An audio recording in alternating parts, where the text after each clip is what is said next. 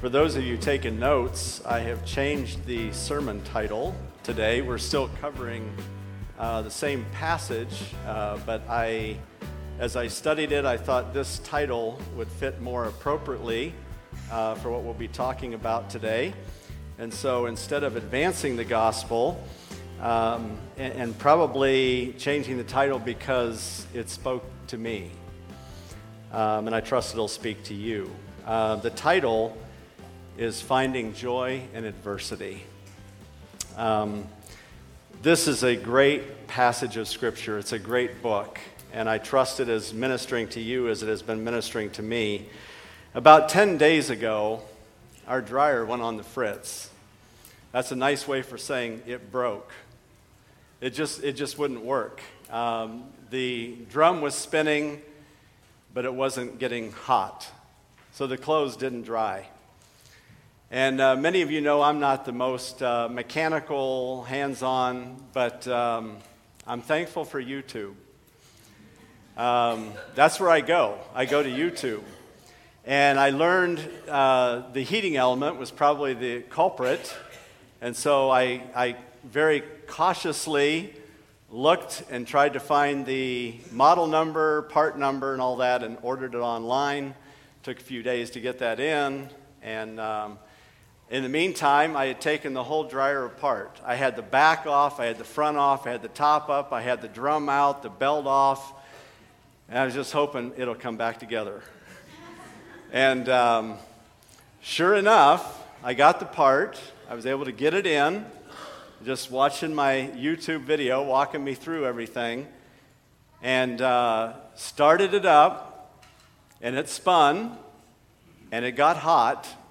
There was a little bit of an odor, a smell, so I wasn't sure what that was. And then I saw my wife disappear. I thought, where's she going? And she comes back in with this red bottle called a fire extinguisher. Thanks for your vote of confidence, honey. Is our homeowners paid up? You don't always find joy in adversity, do you? It's not always easy to find joy when things aren't going well. But here we see in this passage, the Apostle Paul gives us 3 insights for finding joy in adversity. And I don't know what you're going through in your life. Maybe you're going through a very difficult time. I know our farmers are. It's been a very difficult year. Adversity, a year of adversity, challenge. Maybe some of you, it's health issues or financial issues, but it's hard to find joy in adversity, but it's not impossible. And here the Apostle Paul gives us 3 insights to finding joy in going through adversity. The one thing I did learn in the process of fixing the dryer is I do not want to be a dryer repairman. And so, but I learned with a little patience and perseverance, joy does follow. I like how Mark Dever said it. He said, today is what the Lord has prepared for you. Think about that. Today is what the Lord has prepared for you and for me. We need to think about the context in which we are living to share the gospel. What is the context that Paul was attempting to share the gospel? Many people were holding on to ideas and philosophies and things that they believed would bring them happiness and fulfillment. Let's read down through the passage. We're going to read down through, beginning in chapter 1, verses 12 to 18. Now I want you to know, brothers, that what has happened to me has really served to advance the gospel. As a result, it has become clear through the whole palace guard and to everyone else that I am in chains for Christ. Because of my chains, most of the brothers in the Lord have been encouraged to speak the word of God more courageously and fearlessly. It is true that some preach Christ out of envy and rivalry, but others out of goodwill. The latter do so in love, knowing that I am put here for the defense of the gospel. The former preach Christ out of selfish ambition, not sincerely, supposing they can stir up trouble for me while I am in chains. But what does it matter? The important thing is that in every way, whether from false motives or true, Christ is preached, and because of this, I rejoice. Yes, and I will continue to rejoice. What an attitude. What was the context that Paul was bringing the gospel? He's in a Roman prison. Rome has about 1 million people. It has slaves, free individuals, nobles, political and military. Was very strong because Rome was the center, the hub of the Roman Empire. It was also a city filled with decadence and immorality. Religion was polytheistic. They worshiped many different gods and demigods. Due to the influence of Greek mythology, they practiced emperor worship. So Paul was not popular in Rome because he didn't practice emperor worship. The Jews and Christians were not popular in Rome because they did not practice emperor worship. They were monotheistic, one God. And there was a time where they were expelled. The Jews were even expelled from Rome by Claudius, had expelled them because of their monotheistic view. The polytheism, Rome was filled with temples and shrines for people to worship in, and most forms of worship were tolerated. The Romans didn't care who you worshiped as long as you worshiped the emperor and you didn't start trouble with other religions. So Christianity had spread in Rome. And after Claudius, there was another emperor that came along, Emperor Nero.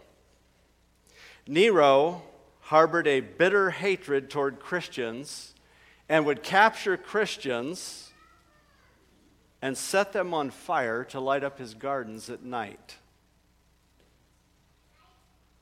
This is the context in which Paul comes to bring the gospel to Rome. The church in Philippi was interested in Paul's imprisonment in Rome because Paul had planted the church in Philippi about 5 years earlier, and it was his first church plant in Europe. So Paul begins, after his prayer, he says, I want you to know, brothers, that what has happened to me has really served to advance the gospel. So how do we find joy in adversity? How did Paul find joy in his adversity? He's in prison. By the way, when you went to a Roman prison, historians tell us that the Romans would beat you before they put you in prison.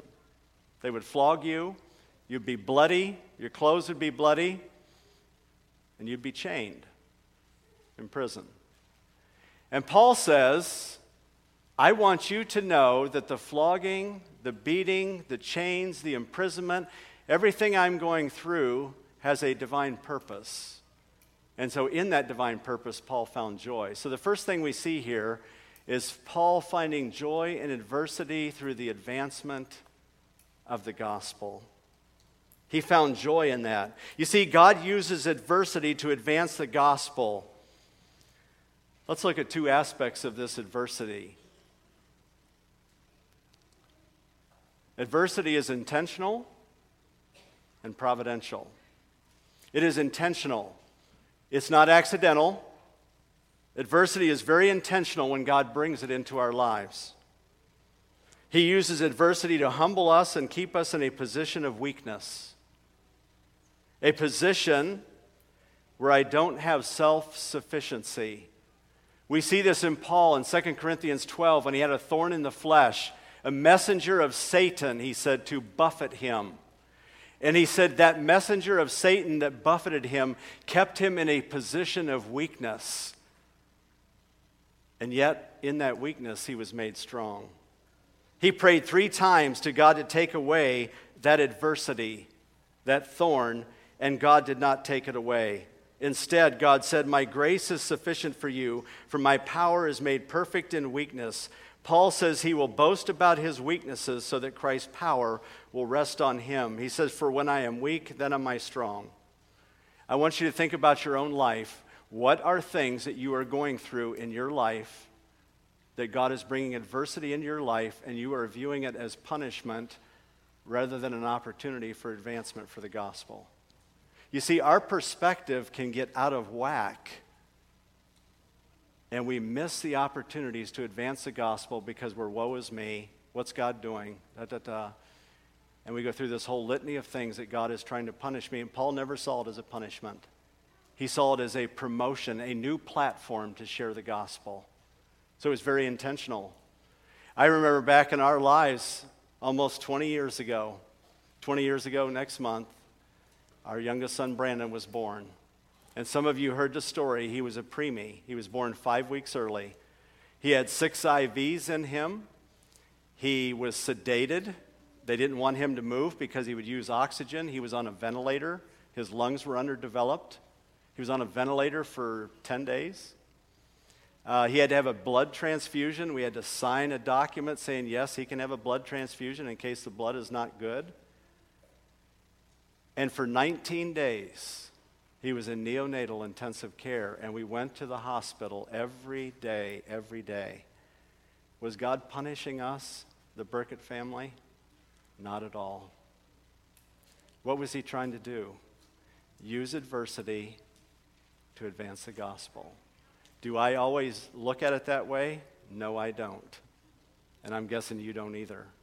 But here's the opportunity that God gave us. In going to the hospital, we came up with the idea, I think the Lord impressed this upon us. They said it's good for the babies to hear their parents' voices. And so we wanted Brandon to hear our voice. We would go in and talk with him. We would pray over him. Now think about that. We're praying over our son. There's nurses and doctors by listening. It's a way to advance the gospel. We then took some of our kids' Bible story books and we read Bible stories on cassette tape. And we took those tapes in and they would play those tapes through the night. And there were times we'd go back into the hospital and the nurse say, I hope you don't mind, I heard the Easter story last night. I hope you don't mind, we heard the story of creation yesterday. I said, no, we don't mind. They were listening as well. Now, that wasn't our plan. That was very intentional on God's part that he used the Burkett family to get the gospel toward medical people in the hospital. I wish I would look at it that way all the time, but I don't. But what does God want to use in your life? Who has God given you a platform for to reach with the gospel, to advance the gospel? The adversity in your life is not to punish you, it's to advance the gospel. It's intentional. We then, at Christmas time, we went back to the hospital at Christmas time and we had little candy canes with the candy cane story on a card. And we handed it out to all the medical people who ministered to Brandon. Because why? We already had a bridge with them. And so there are many opportunities that we have to share the gospel if we will take advantage of it and not allow the adversity to be the focus of our lives. The second aspect is it is providential. It is providential. Let me remind us, because that's a big word and it's a word that we don't use very often. J.I. Packer, in his book, Evangelism and the Sovereignty of God, says this about providence. He said, divine providence is the governance of God by which he, with wisdom and love, cares for and directs all things in the universe. Everything he directs in the universe. And it's also this, it's the doctrine of divine providence that asserts that God is in complete control of all things. He is sovereign over the universe. He's the ruler. Do we believe that? Even when it comes to adversity and pain in our lives, God is the one who is overseeing it all. He's over the physical world. He's over the affairs of nations. He's over human destiny, human successes and failures. He's over the protection of his people as well. That's the sovereign God. This doctrine is very important. Do you know why? Because here's what our world believes: that the universe is governed by chance or fate. And it's not.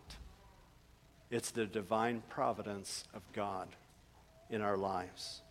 Through divine providence, God accomplishes His will. To ensure that His purposes are fulfilled, He governs the affairs of men and women and children in all aspects. We just saw a storm, didn't we? Dorian. God's in control of every storm as well. The laws of nature are nothing more than God's work in the universe. The laws of nature have no inherent power. They are controlled by the ruler of the universe. The principles that God set in place to govern how His universe would work. They are only laws because God has decreed them. This reminds me of a story in the Old Testament. Remember the story of Joseph? Joseph was sold into slavery by his brothers. Went into Egypt. Became a prisoner in Egypt. Adversity. But look what he says. As for you, talking to his brothers, you meant evil against me. That's what he says you meant. That was your purpose. But God, in His providence, intentionally meant it for good. His adversity was meant for good, to bring it about that many people should be kept alive as they are today.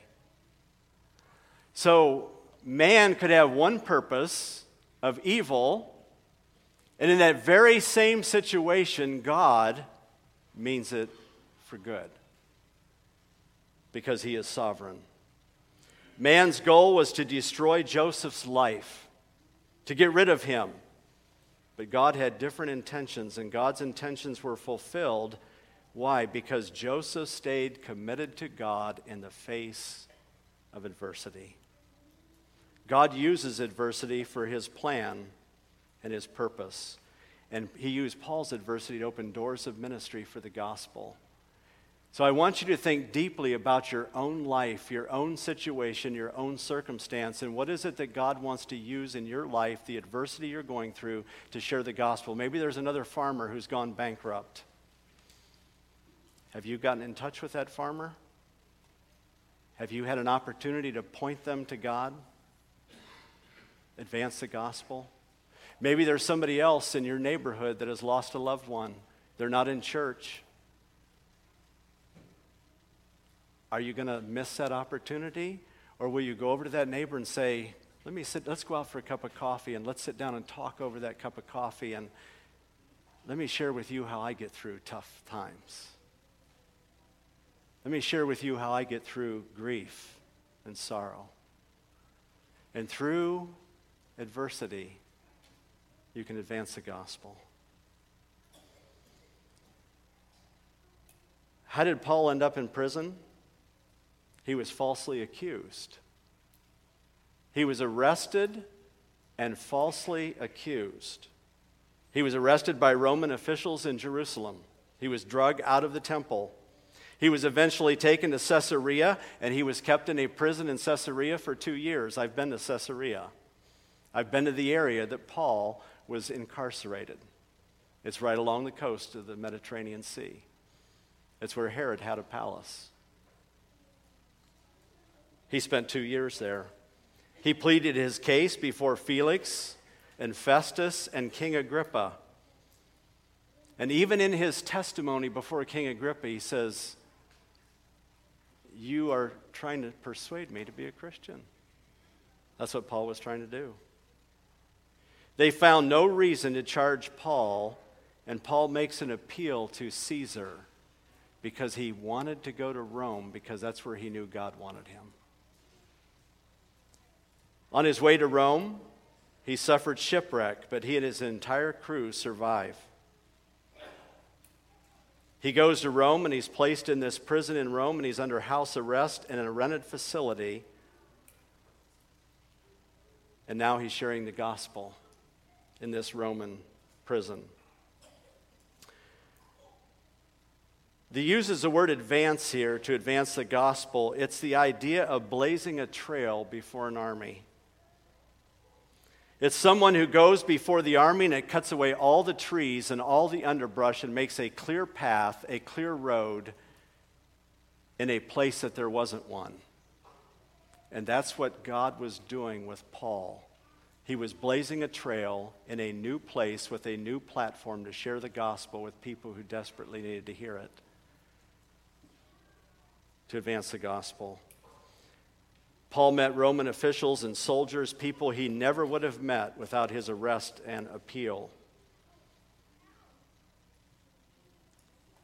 And notice what it says in verse 13.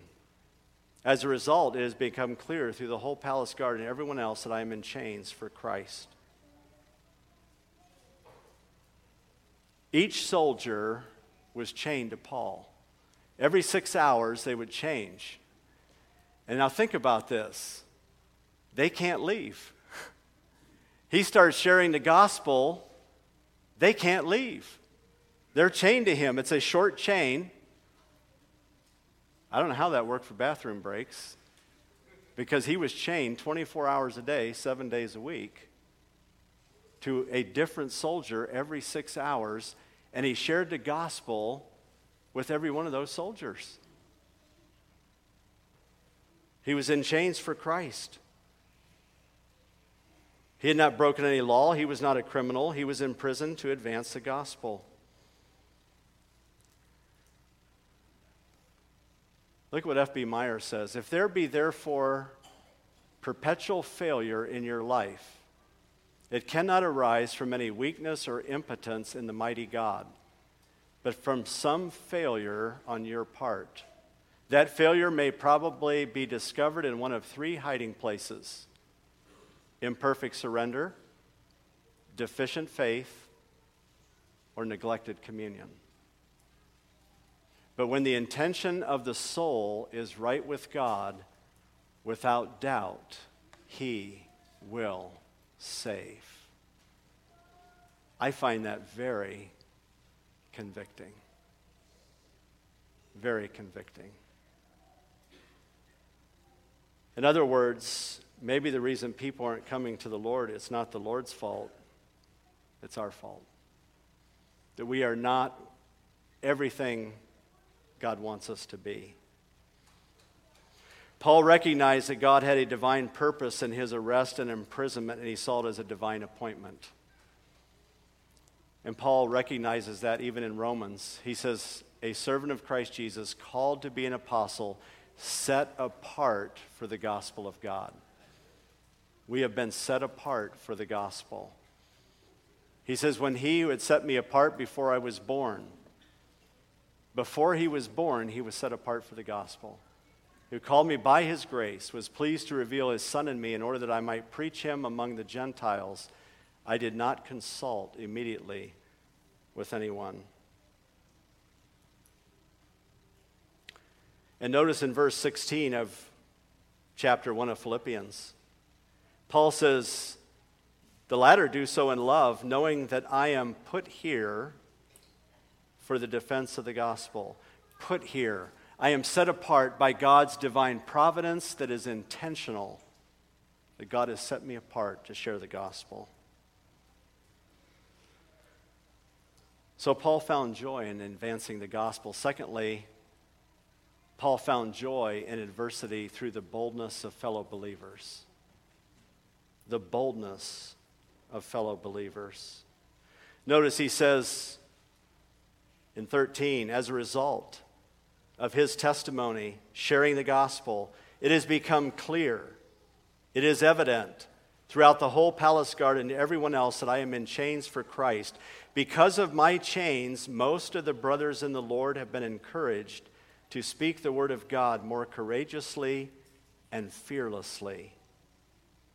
That's what Paul was willing to do. Was Paul successful? Well, flip over to chapter 4 of Philippians. Look what it says in verse 22. All the saints send you greetings, especially those who belong to Caesar's household. He had led many people to Christ in Caesar's household in prison. He says, greet them as saints. He was successful. But his boldness emboldened his fellow believers to share the gospel. There's two things when we do this sharing the gospel, though. The consequence and the conflict in advancing the gospel. First, we see the consequence. In verse 13, Paul's message was heard and the believers were strengthened. That's a wonderful consequence.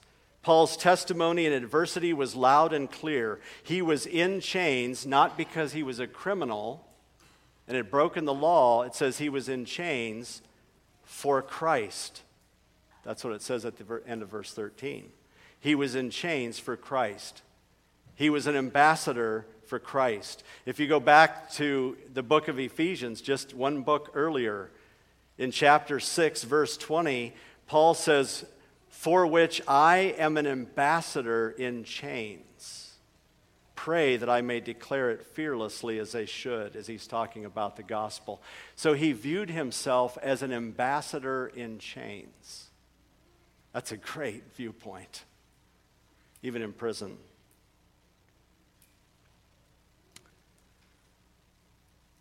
Martin Lloyd-Jones said the glory of the gospel is that when the church is absolutely different from the world, she invariably attracts it. And what did this do to the church in Rome? It strengthened it.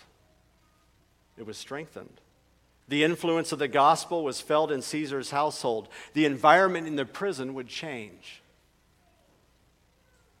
Wherever we are as believers, the environment should change for the better, because we're seeking to advance the gospel. The believers in Philippi were strengthened. They had a fresh boldness in proclaiming the gospel. Their fear was defeated. Their inhibitions were overcome.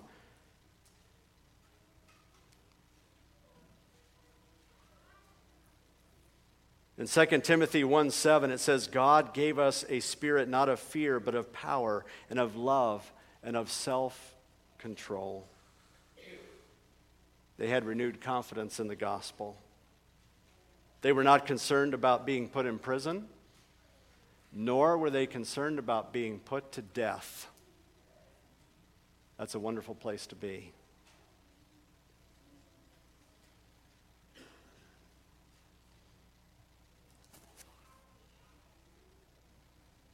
Do you know someone that has Awana-aged children who are not in church?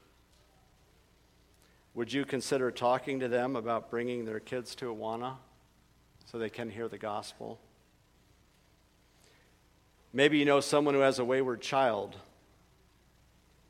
and you could get with them to encourage them, pray with them about their child.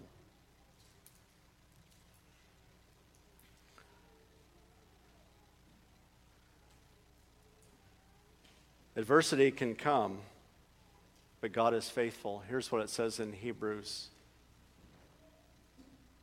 People suffered. There was mocking and flogging, and even chains and imprisonment. He's talking about believers. So there's adversity. They were stoned. They were sawn in two. They were killed with the sword. They went about in skins of sheep and goats, destitute, afflicted, and mistreated. Anybody want to sign up? This is what God's calling us to. But we find joy in adversity because the gospel advances. Of whom the world was not worthy, wandering about in deserts and mountains and in dens and caves of the earth. And then I think about a broken dryer. Wow. Not a big deal, is it?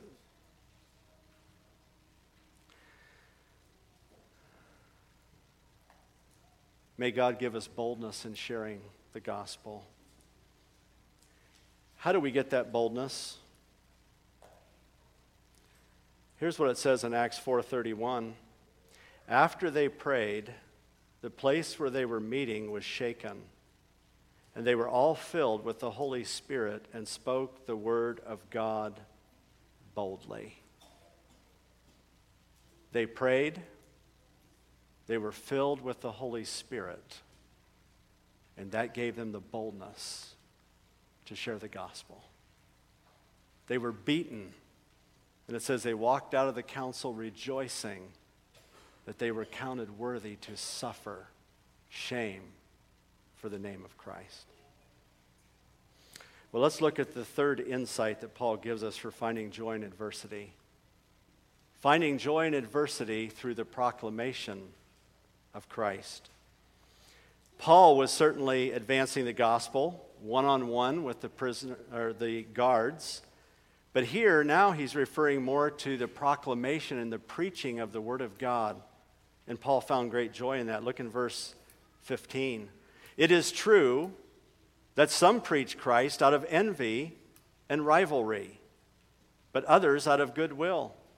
The latter do so in love, knowing that I am put here for the defense of the gospel. The former preach Christ out of selfish ambition, not sincerely, supposing they can stir up trouble for me while I am in chains. But what does it matter? The important thing is that in every way, whether from false motives or true, Christ is preached. And because of this, Paul says, I will rejoice. Yes, and I will continue to rejoice in prison because the gospel is going forth. Remember I mentioned the consequence a while ago? There's consequence and there's conflict. Well, here's the conflict part. Some were preaching Christ with the wrong motives, envy, jealous of Paul's ministry, attempting to discredit him and afflict him with more pain. Envy is always a sin to avoid. Rivalry, strife, contention, wrangling. Sometimes there's envy and rivalry in the church, where people vie for attention or power or authority. And he addresses that even here. He says in verse 17, the former, those full of envy and rivalry, preach Christ out of selfish ambition for the wrong reason, the wrong motive. They were trying to discredit Paul. They preached to elevate themselves at Paul's expense. They thought maybe Rome will get rid of this guy. An attempt to show maybe he was no longer needed. And notice what he says, supposing that they can stir up trouble for me while I am in chains. Affliction, to crush Paul, to press him, to squeeze him. It actually even carries the idea of a woman in giving birth and the pain that a woman goes through. That's the kind of pain that Paul was feeling. But he says others preach Christ out of love and goodwill. They have a gracious purpose. They long for people to be blessed with the gospel. It brings joy to the transmitter as well as the receiver. And that's what God wants to do.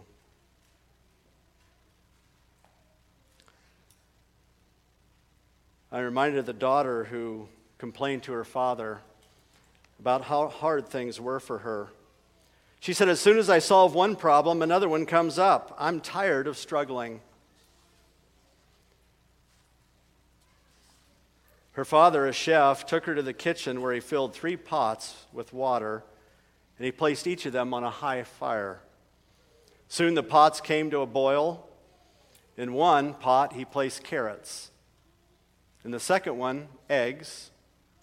In the last one, ground coffee beans.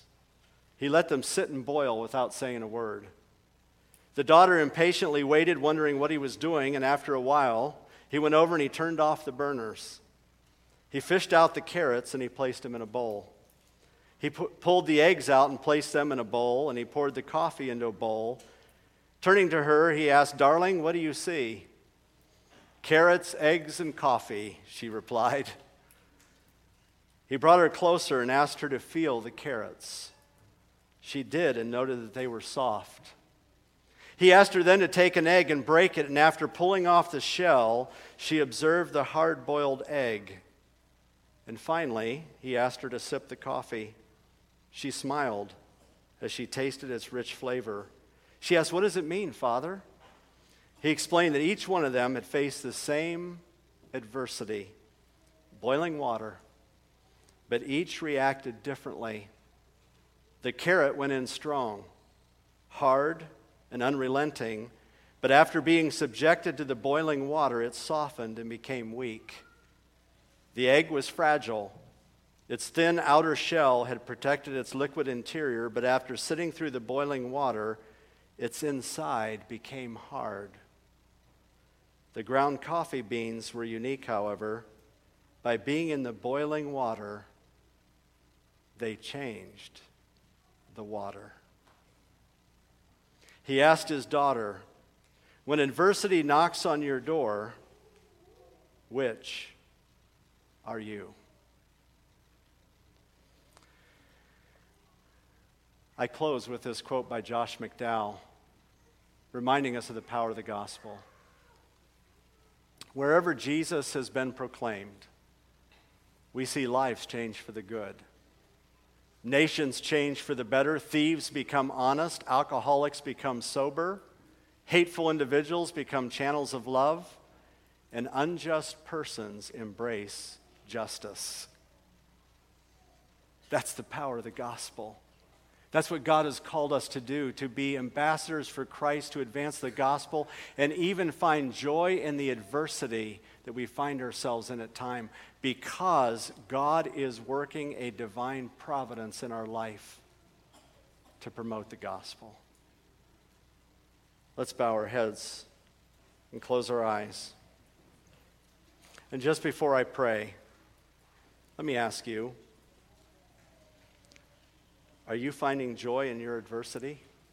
It sounds like a paradox, and in a sense it is.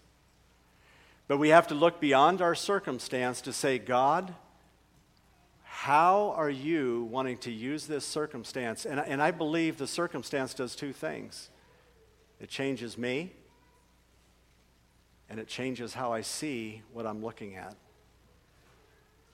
What does God want to do in my life? Because it's so easy to focus only on the adversity and miss what God wants to do in our lives. And that would be a tragedy. Paul's life was changed. His heart was soft. He was humbled. He was able to be used by the Lord. Those of us who are believers, God wants to use intentionally and providentially to advance the gospel.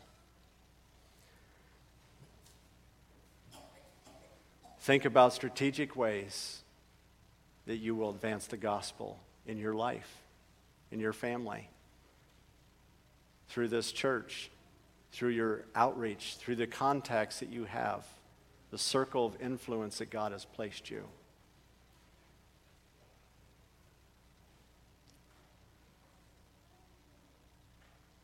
Those of you that may be here today and you don't have a personal relationship with Jesus, the adversity in your life is to bring you to the foot of the cross, to help you realize you are weak and unable to live out the reality of the gospel until you embrace it, till you understand the gospel that Jesus died on the cross for your sin and shed his blood to pay for your sin. And 3 days later, he rose from the dead and is at the right hand of the Father to make intercession for us. That is the gospel.